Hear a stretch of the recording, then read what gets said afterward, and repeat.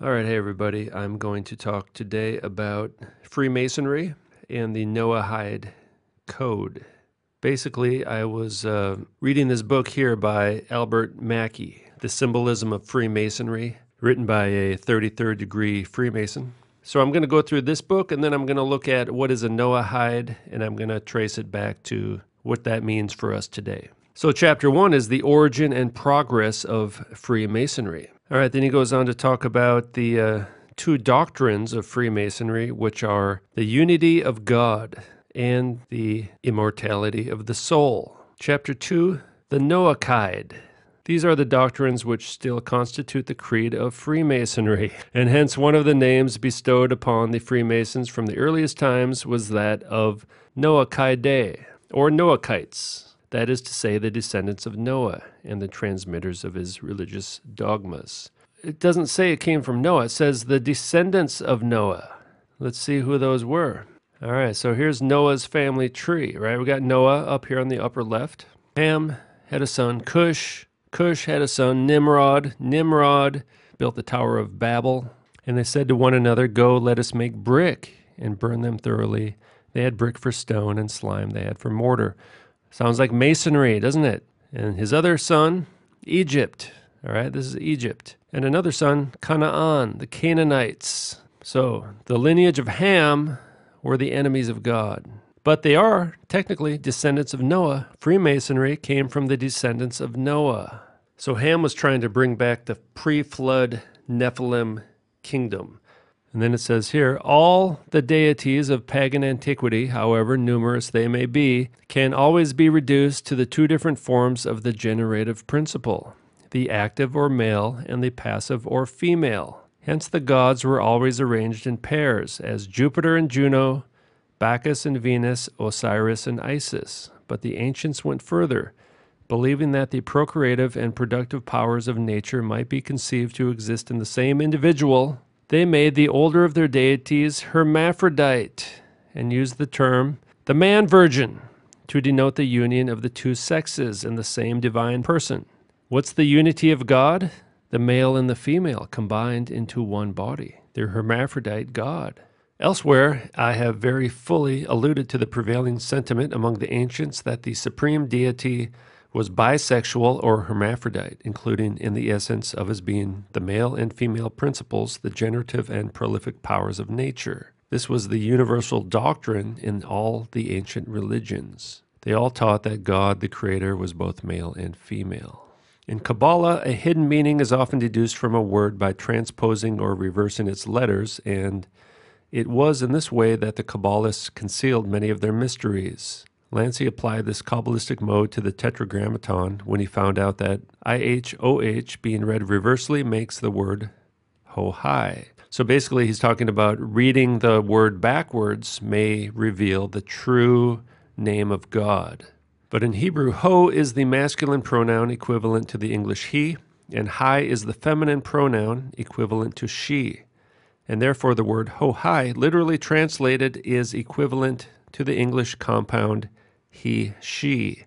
That is to say, the ineffable name of God in Hebrew, being read Kabbalistically, includes within itself the male and female principle. It's another pregnant proof of the connection between Freemasonry and the ancient mysteries. See right there, he's saying Freemasons believe that the true name of God is he, she, that God is a she-male. They're calling God a ladyboy right here, all right? And here perhaps we may begin to find some meaning for the hitherto incomprehensible passage in Genesis.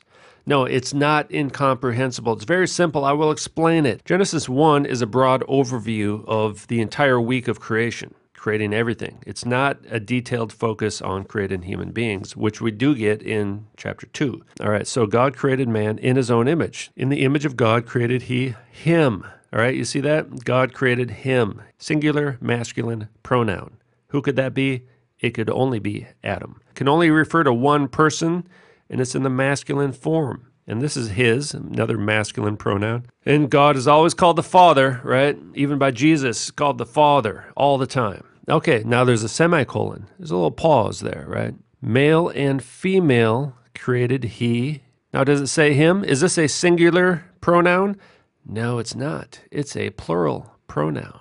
Them is talking about more than one person. Well, who could that be? Well, maybe one male and one female, perhaps. Him referring to one person in the masculine, them referring to two people, one male, one female, two people. Now, if this word here said him, we'd be in a lot of trouble, all right? But it says them, right? Male and female created he them. And this is not the complete story of the creation of Eve. We get that in chapter 2. God did not create Eve in his own image.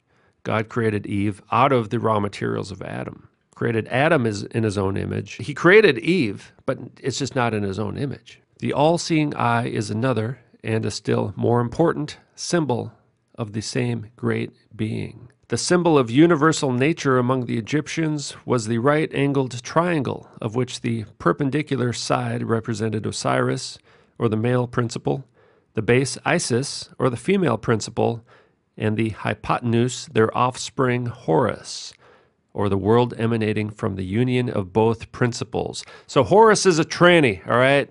The Eye of Horus is the symbol of the androgyne, which the Masonic institution assumed at the building of King Solomon's temple, in consequence of the union at that era of the pure Freemasonry of the Noahhide. Okay, now there's these people here, the Noahhides, right? From previous videos, we saw this represents the male and female combined into the androgynous god and the androgynous human. So they have 7 laws, all right? Now, this is not Torah. This is what they call the Noahhide 7 laws that were given to Noah orally. Now, there was a covenant of the rainbow given to Noah, but this is not it. They've changed it. Included in this are the details of God's directive for all Gentiles to observe their 7 Noahhide commandments. It all begins with recognizing the perfect unity of the Creator. There we go, unity, right? What does unity mean? Male and female combined. Modern Noahidism. 7 commandments, 7 laws only, and remaining commandments do not apply to them. This means that Noahhides may not observe Sabbath, study Torah, except for the 7 laws, which are not part of Torah, all right? And the rainbow is the modern symbol of Noahidism, all right? This is their symbol. We've seen that before, haven't we? We know who uses this symbol nowadays, right? Noahhide website. Now, here's an article on gay marriage, but within this, now they say that they're anti-gay marriage, although, you know, with their rainbow flag and all, I kind of doubt that. But within this article here, it says, in the first marriage ever, Adam and Eve were initially created as a single two-faced body. The single being was split in two, a man and a woman, and then reunited in matrimony.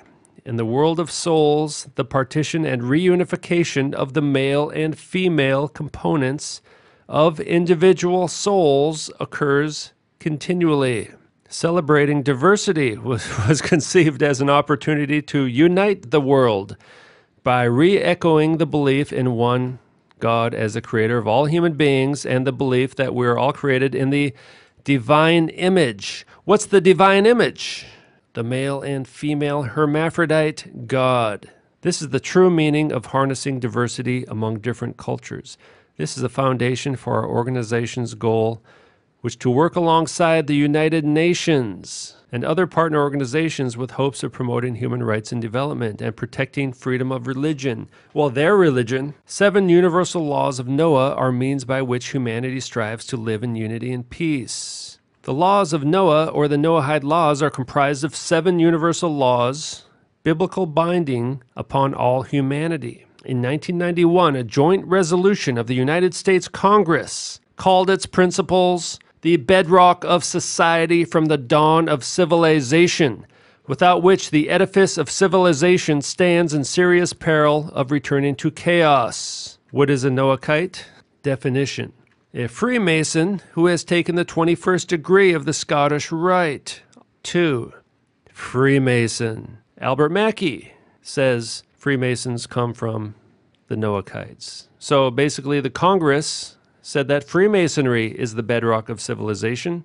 Okay, now this is from the IsraelNationalNews.com. The Noahhide laws, a universal code for peace and unity. Says here, all descendants of Noah, which means all of humanity, are required to follow these laws. Gentiles who actively follow the 7 laws of Noah are called B'nai Noach, or Noahhides.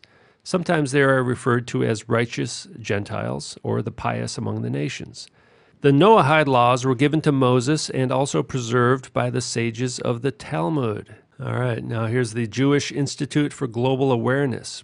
Government leaders encourage adherence to the 7 Noahhide laws. The universality of these principles and global import was recognized in 1982 by President Ronald Reagan, when he spoke of the eternal validity of these 7 Noahhide laws as a moral code for all of us, regardless of religious faith. Proclamation on the National Day of Reflection, April 4th, 1982.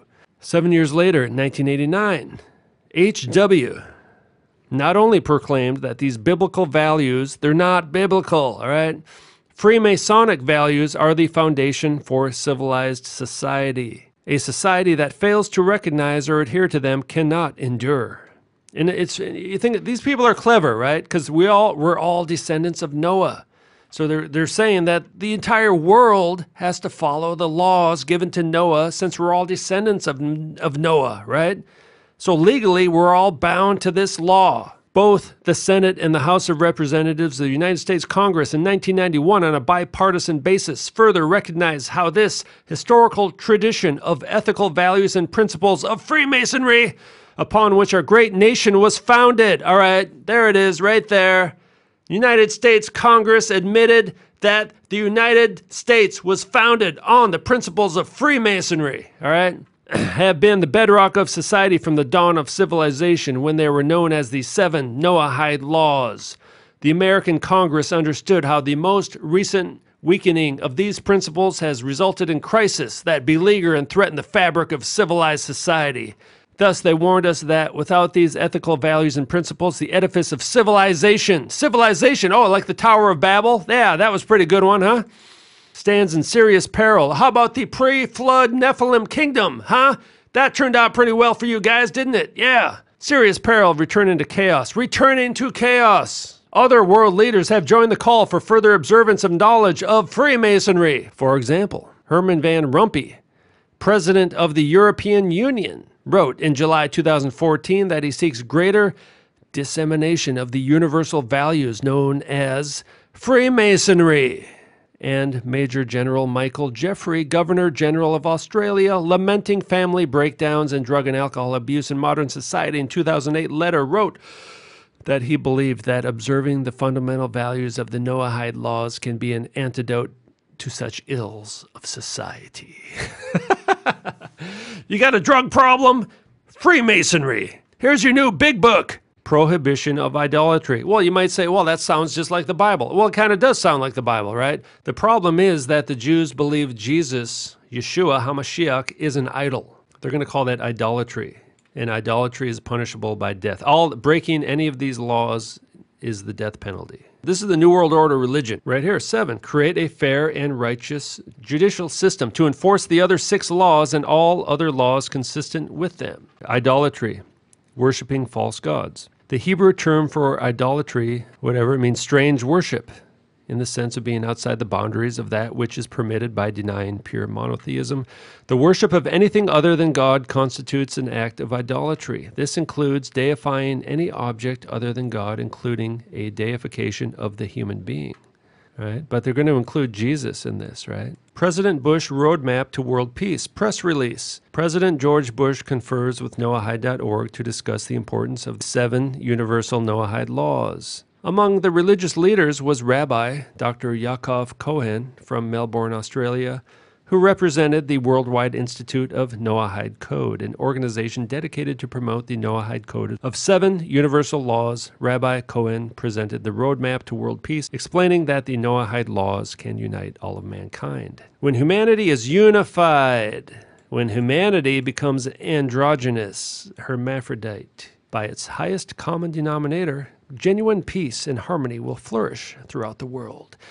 Okay, now this is George Bush, George H.W. Bush, writing in 1989. The principles of moral and ethical conduct that have formed the basis for all civilizations come to us in part from the centuries-old 7 Noahhide laws, otherwise known as Freemasonry. They basically passed some kind of resolution to designate these 2 days as Education Day USA. They also, in doing that, they officially pronounced Freemasonry as the foundation of the universal law for humanity. That's official law in the United States is Freemasonry. That's kind of covertly what they did.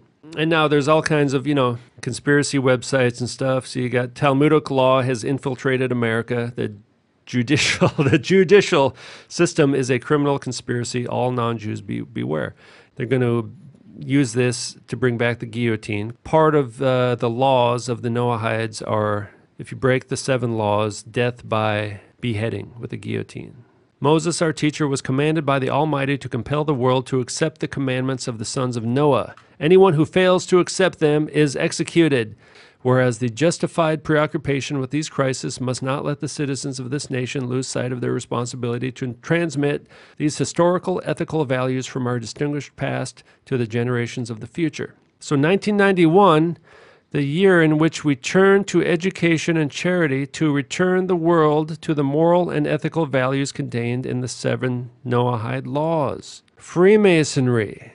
And this will be reflected in an international scroll of honor signed by the President of the United States and other heads of state. And think about 1991, right? This is the year H.W. was giving those New World Order speeches, all right? Let's listen to what he has to say. What is at stake is more than one small country. It is a big idea, a new world order, where diverse nations are drawn together in common cause to achieve the universal aspirations of mankind: peace and security, freedom, and the rule of law. Such is a world worthy of our struggle and worthy of our children's future.